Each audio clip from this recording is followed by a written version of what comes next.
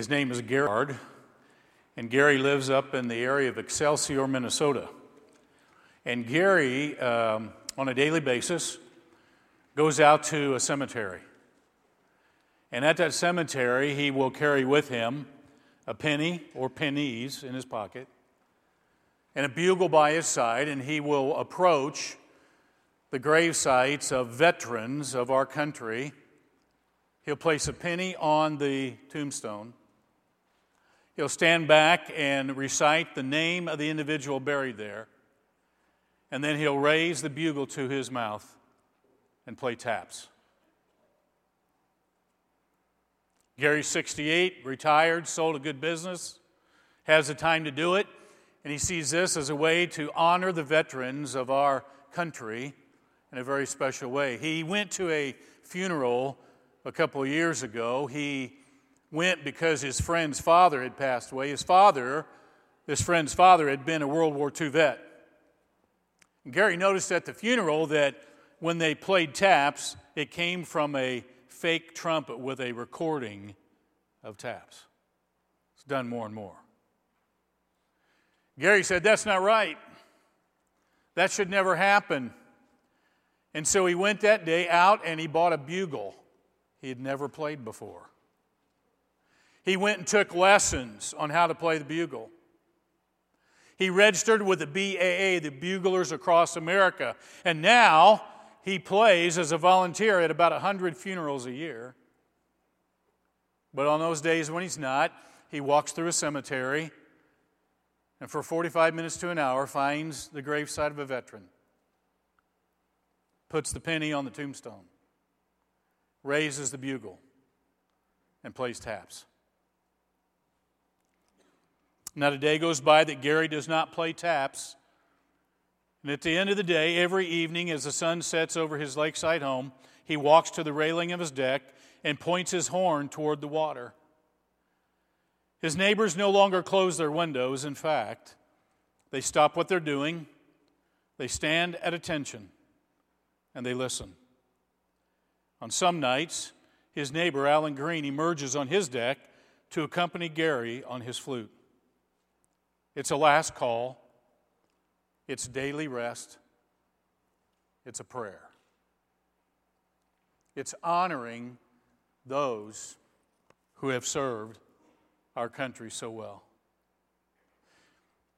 I want to do the same thing here today. I don't want to play taps, but if you're a veteran of any portion of our armed forces, or if you are currently serving here in any branch of the armed forces, I want you to stand today.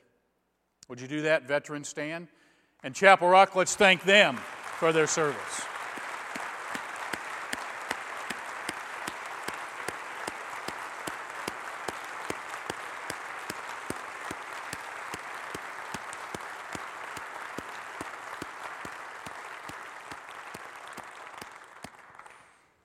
And let us pray for them.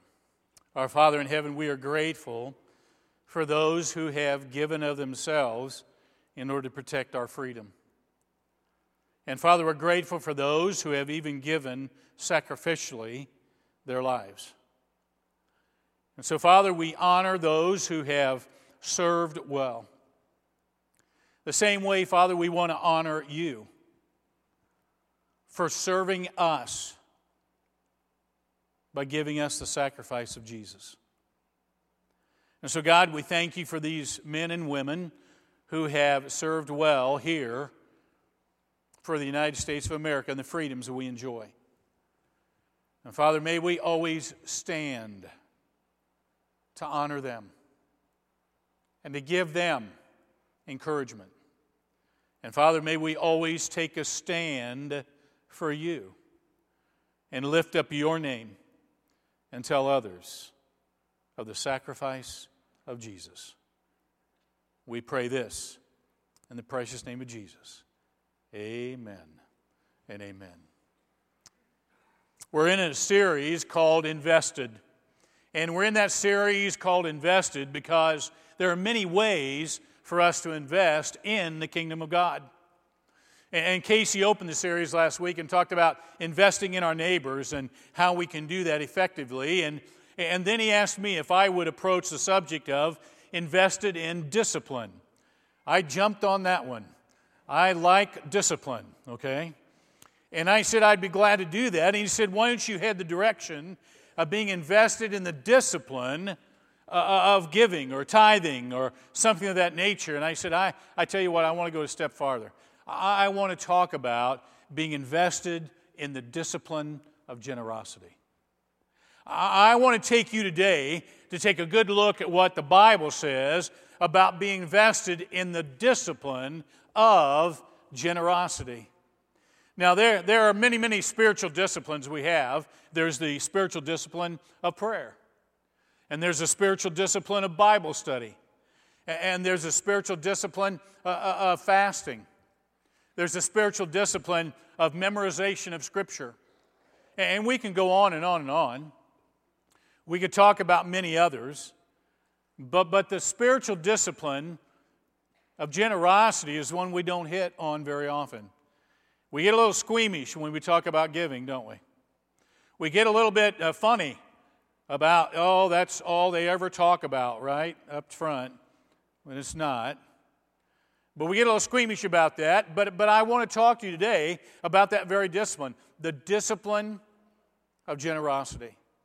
Now, when I thought about discipline, I thought, what graphic, what image could we give that would portray discipline? I thought about, okay, maybe lifting, but I thought this was better.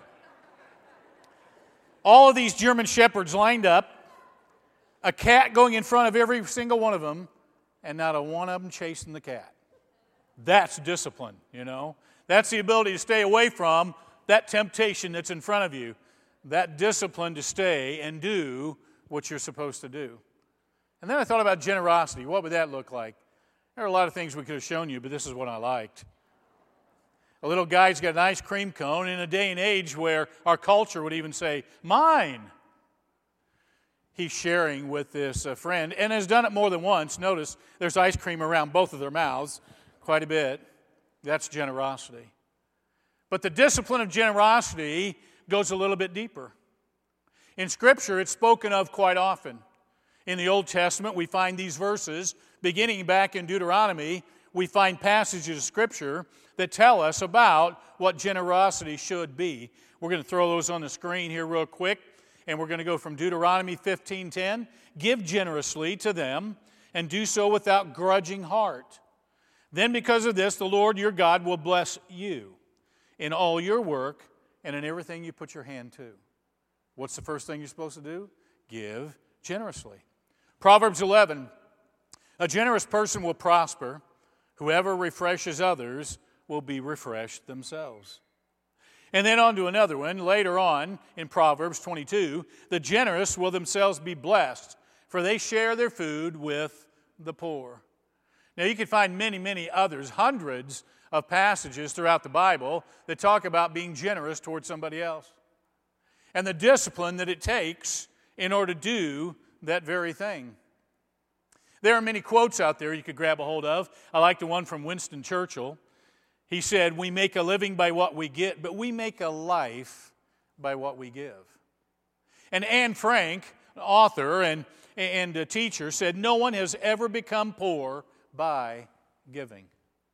Isn't that true? I mean, when you think about it, generosity is something that we need to practice on a daily basis. And it's the discipline that keeps us out of trouble. In fact, I believe generosity is the one thing that keeps the things that we own from owning us. Did you hear that? Generosity is what keeps the things we own from owning us. You know that really nice house you dreamt all the years to have, and then you got it, and now you got to keep the lawn up because your neighborhood has covenants, and there's no basketballs unless the basketball goes, except the ones that roll away, and you got to mow your yard on the same day that your neighbors mow your yard and everything else, and all of a sudden you're into this thing, and you're thinking, wow, and it owns you. We do that with a lot of different things in life. Different possessions, different things own us, and that's not generosity. When you're generous with what God has given to you, then that's going to keep those things from owning you. In fact, if I gave you a definition of generosity that leans a little more toward the biblical side, we'd probably use the one you're going to see on the screen. It's the habit of giving freely without expecting anything in return. Now notice I use the word habit. It's the habit of giving freely. It's what we do. It becomes a part of our lifestyle. It's not something that we just talk about. It's not something that we teach others to do, but we do it ourselves. It's being invested in the discipline of generosity. So what does that do in you? What does that trigger in you? Well, there are two perspectives that we need to see in the Bible that will help us to play this out in our lives. That very first perspective is we need to recognize that God has been generous with us. Oh my goodness, when you think about what God did. In fact, He proved that to us in the events that surrounded the crucifixion and the resurrection. The gift of Jesus was the most generous gift that has ever been given. In fact, doesn't the Bible teach us from the most well-known verse around the world, John 3:16, for God so loved the world that He gave. He gave His one and only. He gave His one-of-a-kind Son, that whoever believes in Jesus, they'll never perish, but they're going to have everlasting life. That's an example of God's generosity toward us. And in fact, along the lines, that same lines, we know that gift of God was so generous that you can hardly describe what it does for you. We find that in 2 Corinthians. Thanks be to God for His indescribable gift. What is that gift? It's the gospel of salvation, the redemption scheme that comes through Jesus Christ. That's the gift that's almost indescribable. How do you tell others about that? You see, God planned to do it all along. From the very beginning of time, God planned what He was going to do in order to give you eternal life. If you go to Ephesians, the first chapter, it tells us that God had this plan in mind. Praise be to the God and Father of our Lord Jesus Christ, who has blessed us in the heavenly realms with every spiritual blessing in Christ. For He chose us in Christ before the creation of the world to be holy and blameless in His sight. In love, He predestined us for adoption to sonship through Jesus Christ, in accordance with His pleasure and His will, to the praise of His glorious grace, which He has freely given us in the one He loves.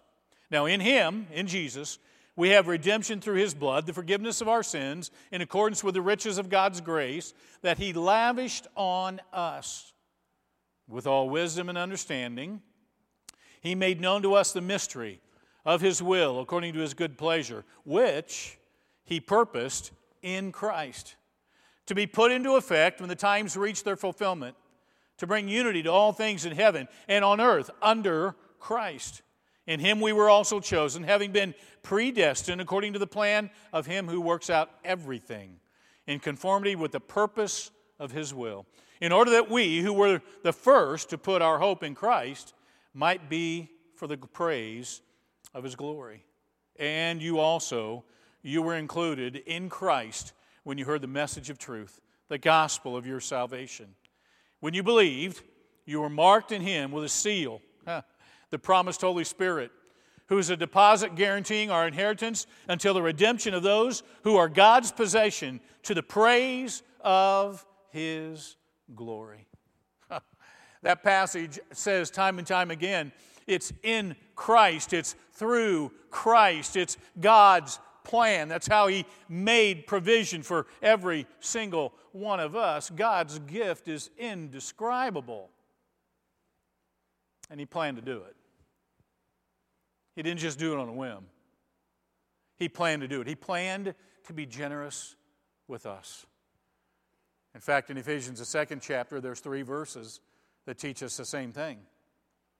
Paul writes, for it's by grace you have been saved through faith. It's not from yourselves. That's a gift of God. Not by works, so that no one can boast. For we are God's handiwork, created in Christ Jesus, to do good works, which God prepared in advance for us to do. And I think we have to understand that when we see those verses, He prepared this for us. He intended it for us. It was God's plan from the very beginning. Wow. He is so generous with us to give us that salvation when we don't deserve it. But you know, when we start living out life, we got to remember one thing, that all of our blessings belong to Him. Everything that we have in this life, all of our resources, everything we have belongs to God. Psalm 24 and verse 1 reminds us of that very thing. And that Bible verse says that all things are purpose for God. The earth is the Lord's, and everything that's in it, the world and all who live in it. How many of you live in the world on this earth? Raise your hand. Some of you didn't raise your hand. Where are you living?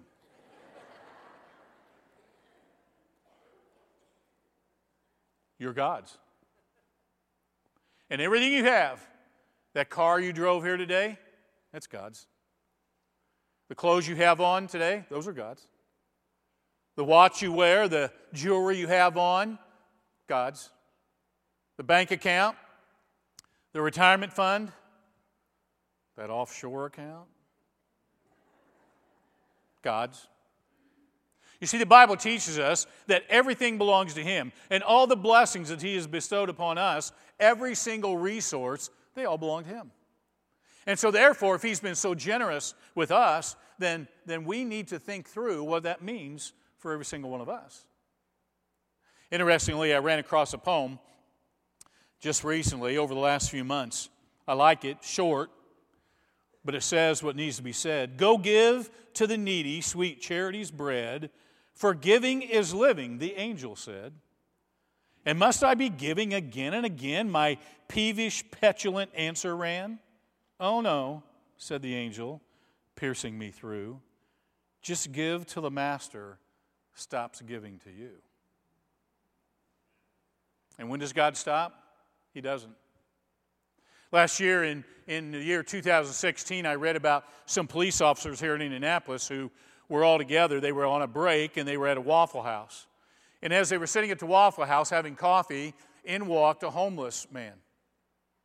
And so the police officers began to have a conversation with him, and they found out that the guy had really had some bad breaks. He had lost his job, then he had a fire at his house that burned it to the ground. He had no insurance.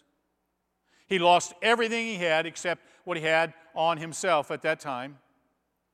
And I mean, the story went on and on and on. And finally, a police officer said, you know, what can we do for you? What can the department do for you? And the guy said, well, my shoes are pretty worn out. And he showed them, and they were. The problem was this guy was 7 foot tall and wore size 17 shoes. 17. You know how big that is? It's like that. Well, not quite. Okay. That's the one that got away, right? I had a ball player when I was coaching to college who wore size 15s, and we had to be careful because if he left his shoes anywhere on a ball trip, you couldn't find 15s just on the shelf anywhere. These were size 17s. And the guy said, I don't think you can find them anywhere. The police officer said, hang on, I'll be back. The officer went outside, grabbed a cell phone, and he called the front office of the Indiana Pacers. He knew somebody there. He said, hey, you guys know where we could find some size 17 shoes, and told them the story. These officers have already pooled the money. They wanted to go buy them. Pacers front office personnel said, don't worry about it. We have a brand new size 17 here. Used to be brought in for Roy Hibbert. He no longer plays here. They're yours. Come get them. They gave size 17 shoes so that the officers could give to this man who had nothing. It's generosity. It's giving, not expecting anything in return. It's the ability to live open-handed. It's the ability to step up when you need to step up. And God stepped up for us. God was so generous with us. So what does that mean for each and every one of us? Well, we need to be generous with Him. We need to be generous with Him. God expects that as we grow in our faith, as we mature in our faith, as we go further along in our growth of following Him, that we'll learn how to discipline the resources that He's placed at our disposal. In fact, in 2 Corinthians, the 9th chapter, you find a verse 7. It says, each of you should give what you've already decided in your heart to give. Now, what is that? That's discipline. That's the ability to say, here's what I'm going to do, and I'm going to do that. And I'm going to follow through. You've already decided that in your heart. You're not going to do it reluctantly or under compulsion, for God loves a cheerful giver. When I was a kid growing up in church, we used to sing a chorus. God loves a cheerful giver. Give him all you got. Man, we'd get to the place as kids where we'd say, give him all you got. We'd yell it out, and as we got older and became more adults, we became less likely to shout that. But God loves a cheerful giver. More than that, he loves somebody who purposes in their heart to do the right thing, and they've already decided that, and that's the discipline of generosity. Now, over 1 Corinthians 16 and verse 2, you find this: on the very first day of every week, each one of you should set aside a sum of money in keeping with your income, saving it up so that when I come, no collections will have to be made. What is that? That's discipline. That's making sure that you take what God's already given to you and you use that and discipline that in order to support his kingdom work. That's what we're supposed to do. Because God has been so generous with us, we need to be generous with him. The Markle Church of Christ in Markle, Indiana, northern Indiana, is an amazing little story. A church that started out pretty small in 1960 and has grown over the years. Their attendance is a little less than 500 these days. But since 1960, they've given in their general offering to keep up their building, to pay their preachers, to keep the light bill paid, and to do work in the community. But that church, over all these years, has given $5.2 million to missions in all those years. When I heard that, I read that, I thought, So I went back only 15 years here at Chapel Rock, I had the ladies in our office check into it for us. In the last 15 years, you, through your faithful giving and your generosity, we've been able to do $3.6 million to missions. Now, that doesn't count what you do personally. It doesn't count those mission trips you send kids on. It doesn't count what you do outside of your giving here at Chapel Rock. But just think about that in those 15 years, and I don't know, we can't find the record that'll tell us what we've done since 1964, but I'll guarantee you that's generosity. That's generosity. And God always wants us to move forward from there. He doesn't want us to recede. He doesn't want us to back up. He doesn't want us to say, well, I don't know if I have the funds to do that. Instead, he wants us to discipline the resources that he's given us in order that we might be able to move forward, to move to another level. You remember in the Excel campaign, I told you time and time again that God always wants us to move to another level, to excel in the grace of giving, right? I mean, if you're just a first-time giver, you've never given before, but last week you decided to throw something in the plate, God wants you to move from being a first-time giver to being more of an occasional giver, that you do it more often in your life. If you're an occasional giver, God wants you to become intentional. That every week you're going to decide in your heart what you're going to do, you're going to discipline your money, and you're going to give that to God. If you're an intentional giver, then God wants you to move to become a tither. That means 10% of everything that you take in. Now, if you are a salaried individual and you make $35,000 a year on your job, then you ought to give, before you give to taxes, before you give anywhere else, you ought to purpose in your heart that for a year's time, over 52 Sundays, I'm going to give $3,500 to the Lord. That's called tithing. That's a discipline as well. But if you're already tithing, then what God wants you to do is become a generous giver. He wants you to move to that level. That's a higher level in your giving. In fact, that means that what we see in 2 Corinthians 8:7, passage of Scripture we use for our Excel campaign, but since you excel in everything, in faith, in speech, in knowledge, in complete earnestness, and in the love we have kindled in you, those are spiritual disciplines too. Then see to it that you also excel in the spiritual discipline of the grace of giving. That's generosity. I can tell you personally it works. When I was first working, I gave 10% of everything I made. When I was even working little jobs, going through college, and then when I got out of college, I worked at a golf course. I gave 10% there. I got the position at St. Louis Christian College. I was single at that time. I wasn't making a lot of money, but I gave 10% of everything that God supplied me with, and I had my needs met. Sherry and I got married 38 years ago. We decided right away we're going to do 10%. We did, and we've done that, and we've grown through the years. And after 38 years, I'm happy to tell you that Sherry and I give away 17.5% of everything that God gives us before we pay our taxes and before we do anything else. And our goal is to give away 20%. I can tell you that every single month, the biggest check I write is to God's work. It's not my mortgage. It's not a car payment. It's not my utilities. Over 38 years, God has blessed us and grown us so that we discipline our generosity. I don't tell you that to brag. I tell you that to brag on Him. Because He has supplied, and He has made it possible for us to be able to do that. You see, that's where we've moved to that level, and our desire is to move higher in that generous category. So what about you? What is God doing with you? When you hear about all these disciplines and what God wants us to do, how are you going to respond? Jesus talked about it. In the Sermon on the Mount, Jesus talked about it. In Matthew, and in chapter 6, you find these verses. Jesus said, "Do not store up for yourselves." Did you hear that phrase? Don't store up for yourselves treasures on earth where moths and vermin destroy, where thieves break in and they steal. But store up for yourselves treasures in heaven, where moths and vermin do not destroy, and where thieves do not break in and steal. Here's the key verse. For where your treasure is, that's where your heart will be also. So if your treasure is all caught up in the things of this world, then God says that's where your treasure is.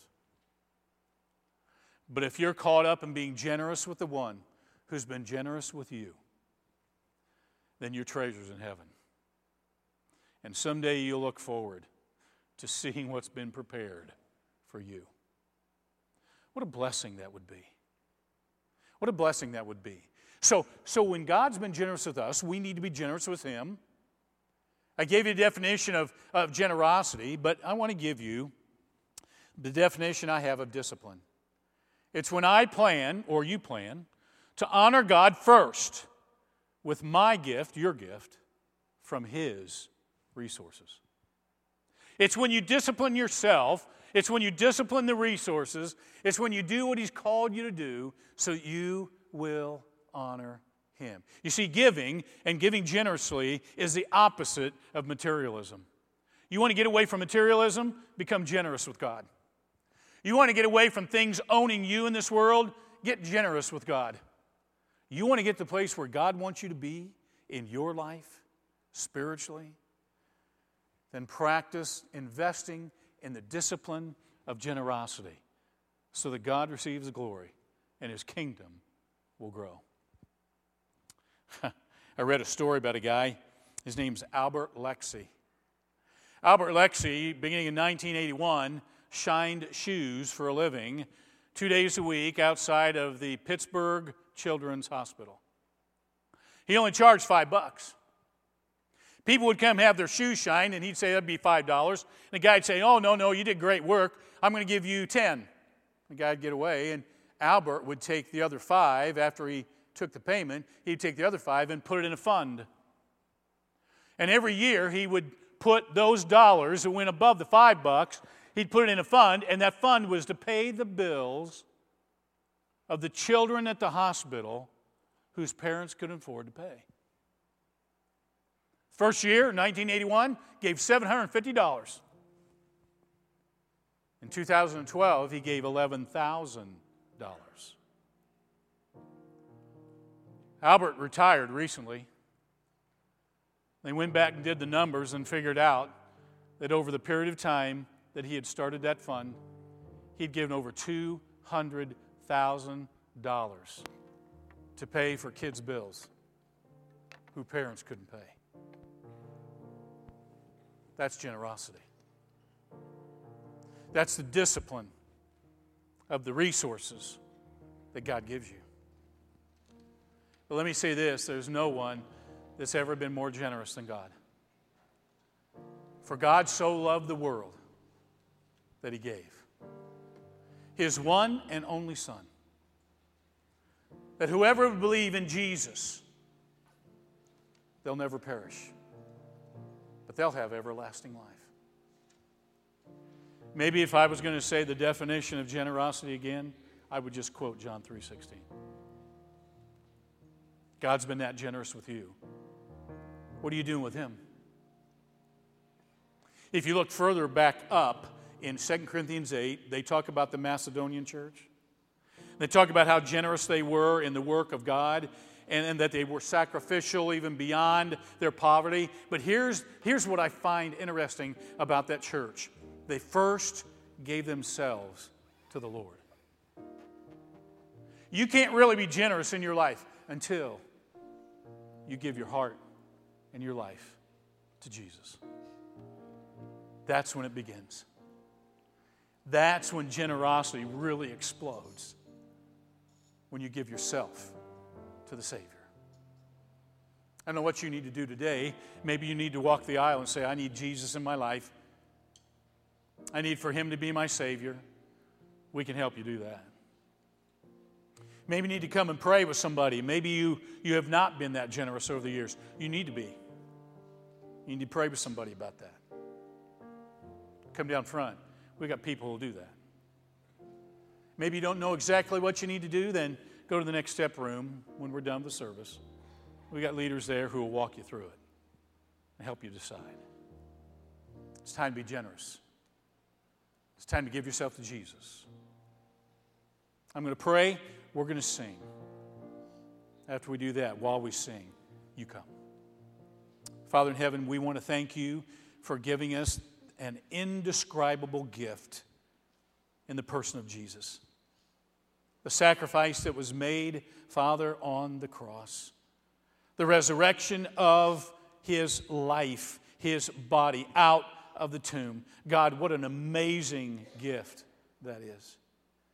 And God, we thank you for your generosity toward us when you didn't have to be. But Lord, now we pray that we'll have the opportunity to do the same for you. And I pray for those who have never received Christ as Savior. I pray they'll do that today. They'll take the first step of generosity by giving themselves to you. And after that, Father, through your Holy Spirit, you'll help them to learn how to be generous.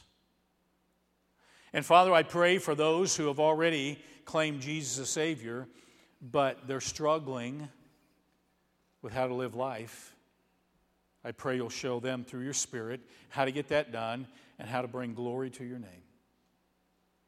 And for those who are struggling, Father, with many different things, whether it's a health issue or a job issue or family structure issues, whatever it is, Lord, I pray your Holy Spirit will move in their lives as well, that they'll become generous with those around them, which will help the situation. So God, whatever it is we need to do, we pray we'll do it today in your name, to your glory, and for you. God, we offer this to you. Thanks for being generous with us.